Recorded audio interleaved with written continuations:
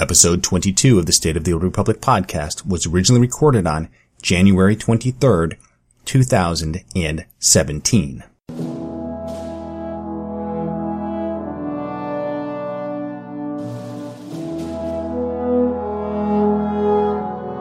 It's the State of the Old Republic podcast.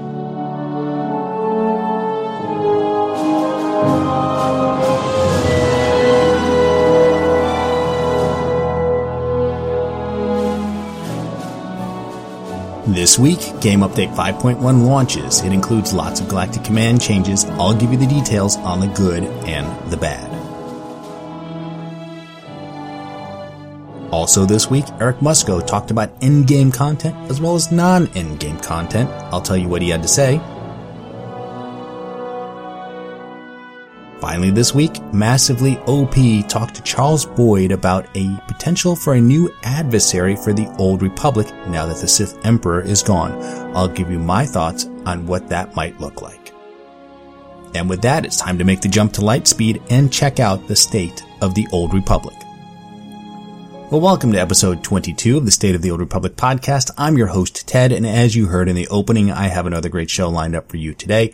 First, as always, let's review some announcements for the Old Republic.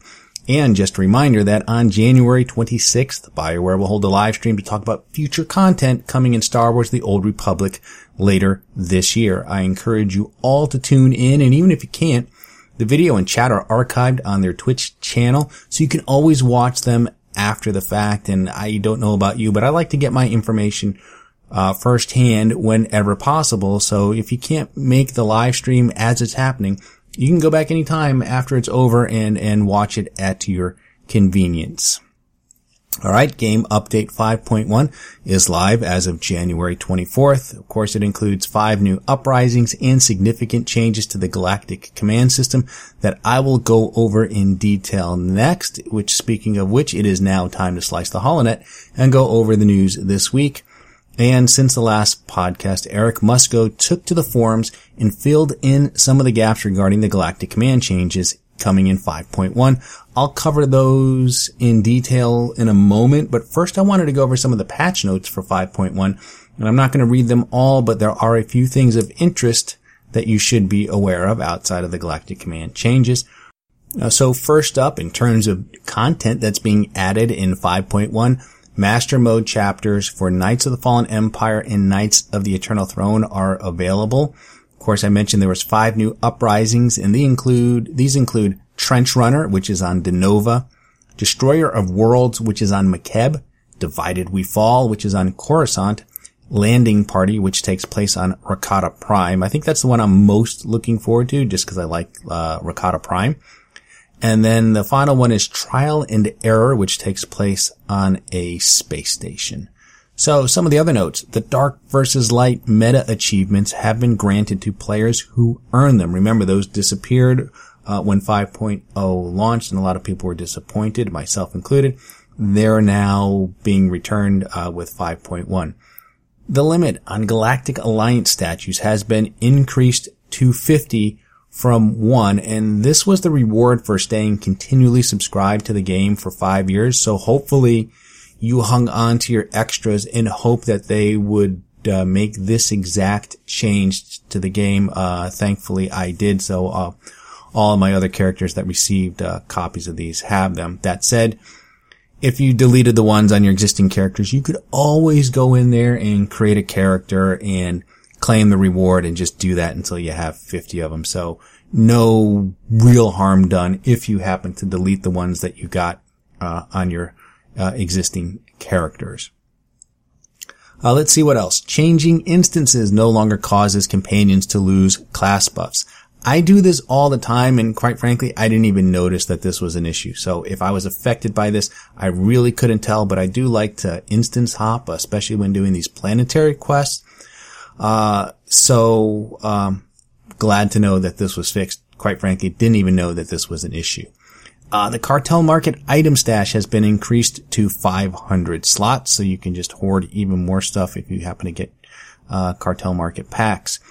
The Galactic Command planetary missions now correctly grant a bonus when highlighted. Thank the Force, because I do a lot of these planetary missions for Galactic Command, and it just bugs the heck out of you, right? You see it as the bonus, which it was the other day, and then you do it and you don't get a bonus, and it's really annoying. And then finally, Lord Anril can no longer be duped into jumping to his own death, circumventing his encounter in the Fractured Uprising. So we talked about the Fractured Uprising bug / exploit the last couple of episodes, and it is now fixed as of 5.1. So moving on to the Galactic Command changes that are here now, I guess, in 5.1. And we already knew that the ops bosses would drop unassembled gear pieces that could be used in conjunction with the new command token currency to purchase set gear from a vendor. We also knew that in PvP, you would get unassembled components which could be used to purchase unassembled gear pieces. Well, now we know the costs, the drop rates, as well as which bosses drop which items. So regarding the command tokens, each crate will drop them based on the tier of the crate in the following amounts. So tier 1, you'll get 5 tokens per crate. Tier 2, 8 tokens. And tier 3, 12 tokens. And again, these tokens are a legacy-wide currency which will be retroactively granted based on your command rank when 5.1 launches, which of course is today. Regarding the unassembled gear pieces, the last boss of each operation has a 100% chance to drop unassembled gear pieces. You will see 2 pieces for an 8-man operation and 4 pieces in 16-man. Each other boss in an operation has an increasing chance to drop them, the second boss having a higher chance than the first boss, and so on. Now, as to which boss drops what, here's the list. So here are the drops for tier 1 and tier 2 gear, which come from story and veteran difficulty. So, implants and earpieces will drop from Eternity Vault. The relics will drop from Karaga's Palace. The chest from Explosive Conflict. Legs from Terror from Beyond. Hands will come from Scum and Villainy. Boots, the Dread Fortress. Head, the Dread Palace. The offhand will come from the Ravagers. The main hand from Temple of Sacrifice, and then the bracers you'll get from Makeb, this is the Golden Fury, as well as the Rakghoul event, the boss I believe is called Eyeless, and then from the belt, you'll get this from Ziost, which is the Worldbreaker Monolith, as well as the Xeno-Analyst from the Gree event. And remember, are the guaranteed drops from the final boss of each of those instances. Now, for tier 3, which come from Master difficulty, here is where you'll be able to get those. Relics and implants will come from Explosive Conflict. Legs and earpiece will come from Terror from Beyond. Hands and chest will come from Scum and Villainy. Boots and offhand will come from the Dread Fortress. Head and main hand will drop from the Dread Palace. Now, implants will come from the Ravagers, and there's also a chance that you might see the tier 3 in veteran mode for the Ravagers. The relic will come from the Temple of Sacrifice, and again, there's a chance you might see the tier 3 drop in veteran mode. Bracers will come from Makeb, that's the Golden Fury, and the Eyeless boss from the Rakghoul event, and again, chance for tier 3 to drop in veteran mode as well as master mode. And then finally, the belt will come from the Worldbreaker Monolith on Ziost, as well as the Xeno-Analyst from the Gree event, and you will see a chance to have the tier 3 drop in veteran mode for those as well. So those are all the guaranteed drops from all the bosses in operations.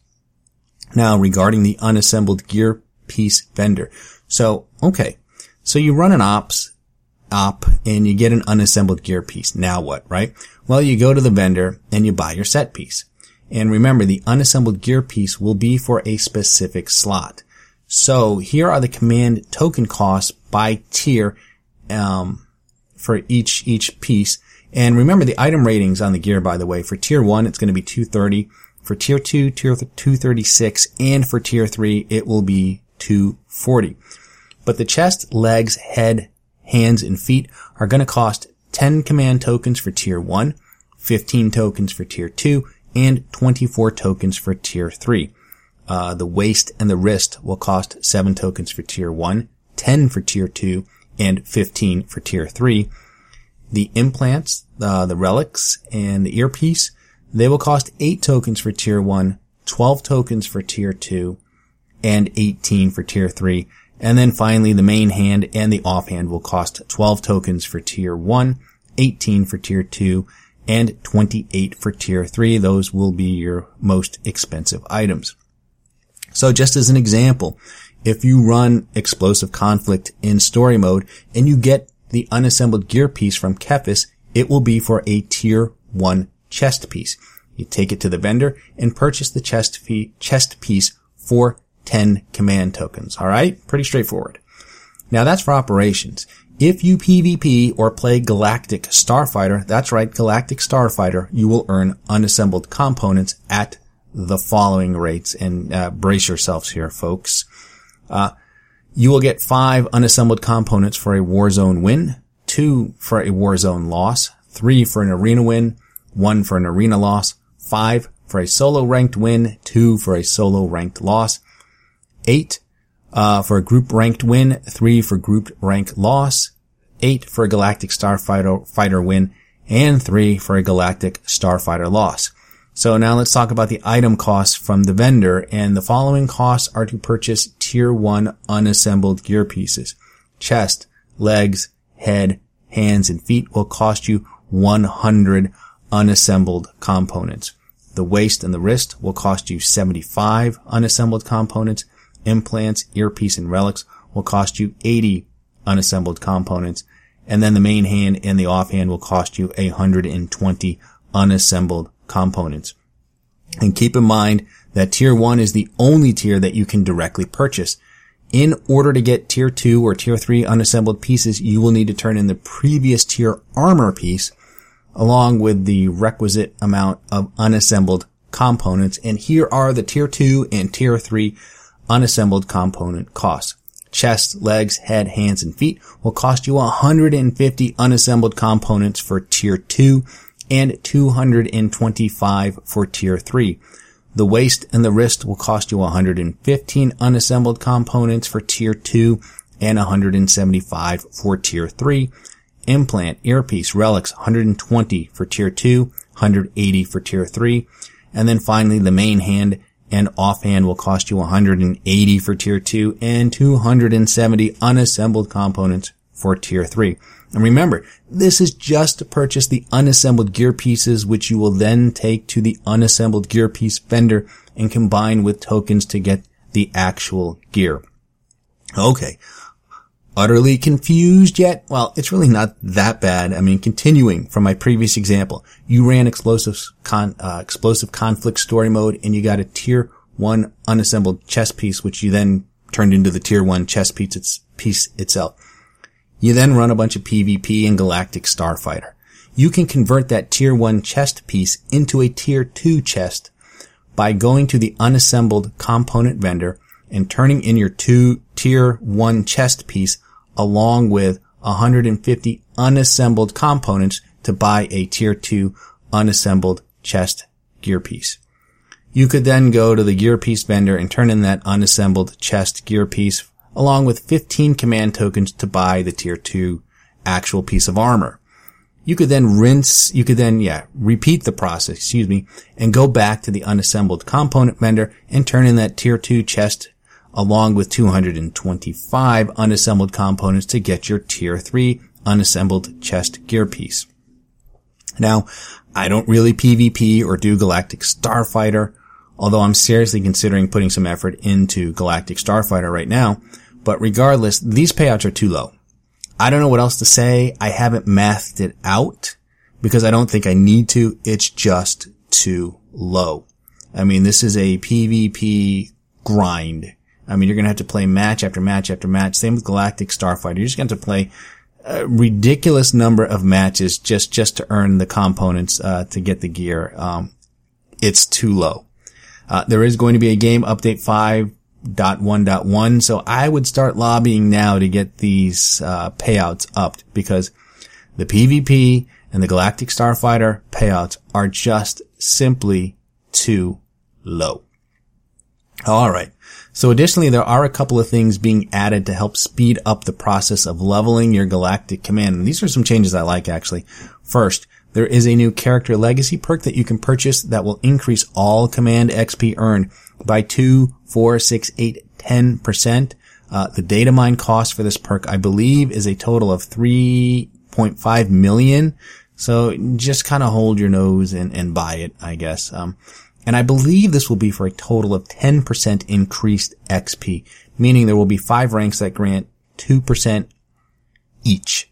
I don't believe it's a 30% boost because there is another boost that you can buy with command tokens, and it provides a 15% boost, and it stacks with the legacy perk. So I can't imagine they'd give us a 45% boost here, although I would absolutely love that. No, I think the total of the perk and the new boost will be 25%, which matches the cartel market boost, right? And by the way, the cartel market boost does not stack with these new boosts.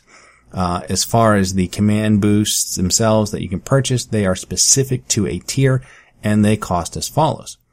Tier 1 will cost you 20 command tokens, Tier 2, 28, and Tier 3, 44 command tokens.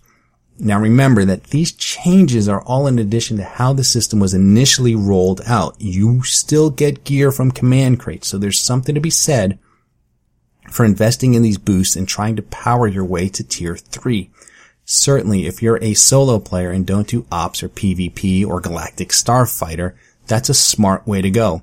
Otherwise, you'll have to do some planning, especially if you do Ops and PvP, because you may want to focus on converting all of your existing Tier 1 pieces directly to Tier 3. One thing Eric Musco didn't provide is the Valor requirement to access the unassembled component vendor. So you're going to have to wait for the game to come out, or the 5.1 to go live, and log into the game and just find out exactly what that requirement is. I did look at the patch notes, and all it mentioned was that the vendor existed and it had a Valor requirement. Did not mention what the Valor requirement was, and I haven't been able to find it anywhere. So I don't know what that is going to be, but that is just something you're going to have to keep in mind for that unassembled component. You're just not going to be able to, PvP from day one, start getting unassembled components and just go to town and start upgrading your gear. You will have to have that Valor requirement, and we do not know what it is at this time. Now, there were some other things that Eric addressed this week, including operations lacking for CXP. And this is what he had to say on that. We have been looking at all of the places that players can earn CXP. And although our intent is that operations, especially veteran/master, would be the best source of CXP, that is not true currently. We have been working to rebalance the CXP gains of operations across the board so that they are at least on par with the best sources of CXP in the game. We plan to include these changes with patch 5.1.1, but we will give you more information on scheduling once we lock it down. So expect to see the CXP gains from operations going up with the next minor patch after this one. He also talked about Galactic Command gearing being alt unfriendly. And he said one of the biggest concerns expressed is Galactic Command forces a player into working only on one character. That is a true statement. Although that wasn't our intention, we agree with you. For starters, in 5.1, we're implementing the legacy-wide currency of command tokens that the legacy-bound boosts you can purchase with command tokens, and the legacy perk to speed up leveling. We know that isn't enough. So we are exploring additional options so that when you are playing any character, there is a way to potentially provide benefit to all characters in your legacy as well. I have no specifics to share at this time, but I am working to have more details available for our January 6th live stream. So some potentially good news there, and I'll expand on that in a second. And then I think one of the last things he talked about regarding Galactic Command was the command rank leveling speed. And he said, we monitor command ranks across the game along with player feedback on the rate at which players are leveling. The legacy perk and additional boost will help speed up leveling, but we will continue to review. Let's see how it feels after 5.1. We'll discuss with you and make further adjustments if needed. Now, I think at some points adjustments will absolutely be needed, especially as they close in on another expansion. At some point, they'll have to loosen the reins, whether it's an across-the-board reduction in CXP needed to level or special CXP events where it's boosted. They'll have to do something because it is such a grind. And the closer we get towards the end of the expansion, it actually becomes a deterrent wanting to start another character or just come back to the game, period. I mean, if you're someone looking to come back or even start on an alt, it'll be too big of a hill to climb. So at a minimum, as we get into the summer months, they'll need to do something because it will be impossible to make any real headway on a new tune the later we get in the year. And so as grindy as it is, I suspect, that they will absolutely have to make changes just to increase the gains, or else, people are just going to they will just stop playing because it won't be worth it, the closer we get to the end of the expansion. That said, I mean, I think with 5.1, we may start to see the complaining calm down a little bit as, players start to get geared up. If the 5.1 changes help, we'll have to see. I mean, I hit rank 42 today and it's moving along, but I'm still 38 levels away from tier 2, right? So it's onward and upward. I will say this, I have gotten, some duplicate set pieces, which I have been able to give to, an alt. So I've been playing on my mercenary. I have a second mercenary. So that has helped a little bit, right? And even some of the other, prototype pieces that I haven't need. I have been, in that sense, been able to take some of the items and pull out the mods and enhancements and things and give those over to the alts. So that helps, a little bit. But more needs to be done in this regard. Cause I just think it is too slow. And then I believe the last thing he's kind of talked about was new end game content. And he said, we know addressing the gearing concerns is only half of the equation, whether it came from the forum, social media, or even focus groups. The feedback is that you want more large group and MMO content, such as the daily areas and operations. We will be discussing these very topics in our live stream next Thursday, January 26th. So come join us. And of course, this focus on end game content drew some concerns about, the non-end game content, right? About stories and companions. And this is what Eric had to say about that. Just to set some expectations, we do have a renewed focus on MMO and group content, but this in no way means that we will only deliver that content and nothing else. Different content is not mutually exclusive. In fact, it is often in support of each other. And again, he alluded to the Oricon and the Dreadmasters as an example. And he said, we are still BioWare. Story and companions will remain a cornerstone of Star Wars: The Old Republic. Well, someone buy this man a beer because, right, it's damned if you do and damned if you don't, right? But that said, if you look at the content that's been released, it sure feels like different content is indeed mutually exclusive. We know they're capable of delivering things like ops and a daily area simultaneously, but we haven't seen this since Shadow of Revan. And you can't blame anyone for concluding that there has been a change in philosophy and direction away from group content. Now, I do believe they'll announce a new op on Thursday, and if they do, I'll talk about it next week. But, since Eric did say that story is still a cornerstone of the Old Republic, I'd like to talk about that now. And originally I had planned to continue my Knights of the Eternal Throne chapter deep dive. But in the interest of keeping this show short, or relatively short, I'm instead going to talk about an article written by Larry Everett, that I read on Massively OP called, SWTOR Creative Director Discusses a New Adversary. And in the article, Larry asked Charles Boyd about the decision to kill Tenebrae and be done with him as the main villain, and if it felt like this was the end of Star Wars: The Old Republic. And here's what Charles Boyd said regarding coming up with a story for Knights of the Eternal Throne. Tenebrae has been the central villain of the Old Republic until now. Is it safe to kill him off? Will that signal the end of the game? Will people think that it's over? There was a legitimate fear that we had on the writing team. A huge credit to Ian Ryan, our lead writer now, Hal Hood, Drew Karpyshyn, Samantha Walsheiger, Courtney Woods, and Sean McKeever. They were really brave about it and said, no, we need to move this story forward, and that's the move that we need to make. If that makes our jobs a little more difficult down the road, then that's what we've got to do. We can't be afraid to have a conclusion. We can't be afraid to tie one thing off. Close one door and open another. Now, I've said this before. I love that they take chances with the story. I love that they're willing to kill off characters and not keep them around because we like them or because it would be sad to see them go. They're willing to do what it takes to tell a good story. They're willing to do what it takes to tell a strong story. And I've also said before that they've been very good about cultivating characters in the game and taking these seamlessly minor characters and using them to fill voids, which I think is important. One of the questions Larry brought up was, where do you go from here? Do you introduce someone new or build on someone that currently exists? And here's what Charles Boyd had to say about that. I'm speaking in total theoreticals here, he said. Do you bring someone back? Do you introduce someone totally new? Do you play up someone that you already know and have them become the villain? There are all sorts of options there that I think are potentially interesting. You may get to see which one we went with here in a few months, but we have nothing to announce yet. This is a big question, and there are trade-offs to be had, for sure.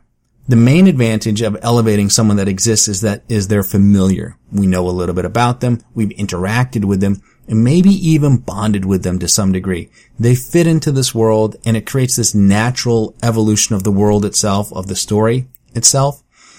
On the other hand, if you create someone completely new, you are less constrained and have a lot more creative freedom, but it also requires that you spend a lot more time introducing us to this character and creating their backstory and making sure it fits with everything that's come before. So what would I like to see? I want a combination of both. I mean, I think for the main antagonist, I want someone completely new. That doesn't mean the next story needs to lead off with that person. They could be like a Snoke or Palpatine, the way he was in New Hope. Someone lurking in the shadows and pulling some strings. Eventually we'll get to them, but first we have to go through some of his minions, which could be familiar characters. Certainly Darth Malgus is a character who is ripe for coming back, but I don't necessarily see him as the main villain or an overarching threat to the galaxy at this point. He might be someone we go through on our way to the real villain, and he's also someone that may be better as an ally and of course a companion, instead of the bad guy. So, but to that end though, I think the galaxy is in an awkward place right now. We're in control of Zakuul, but when we're not part of the Empire or the Republic, yet we live on their fleets. I mean, there are a number of things that need to be cleaned up as we move into the next story. And another thing I'd like to see is more ties with the current Star Wars universe. I mean, Rebels and presumably the new trilogy, they seem to be diving into ancient aspects of the Force. And I really want to see that carry over into the Old Republic. And I wouldn't mind if the next story begins, for example, say with this tension, renewing the tension between the Jedi and the Sith. And maybe it's approaching a state of war. And then we make this discovery of an artifact or a holocron or a map from Valkorion's vault, right? There's a lot of potential for interesting stuff to be found in Valkorion's vault. And maybe this information that we grab hints at the first Jedi Temple, a place that predates Tython. And of course I'm referring to, was it Ahch-To, where Luke went into hiding in The Force Awakens and where The Last Jedi, yes, that is the name of episode 8, will presumably start.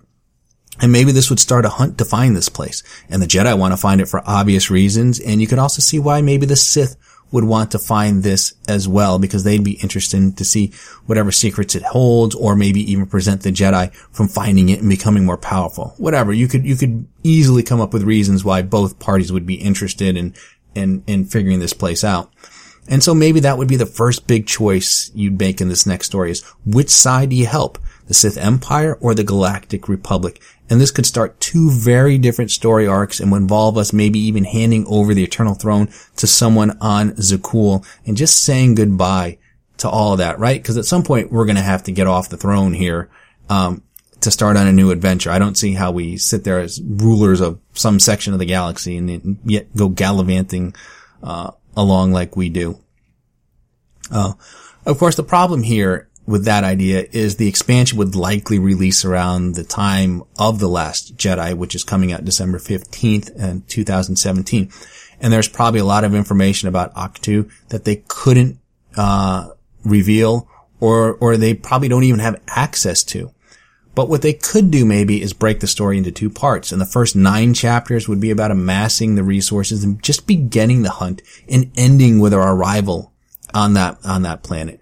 You know, maybe do another 9-chapter story arc. And then the second part of the story, the next 9 chapters, could be told in the next expansion. And this would come out, right, 2018.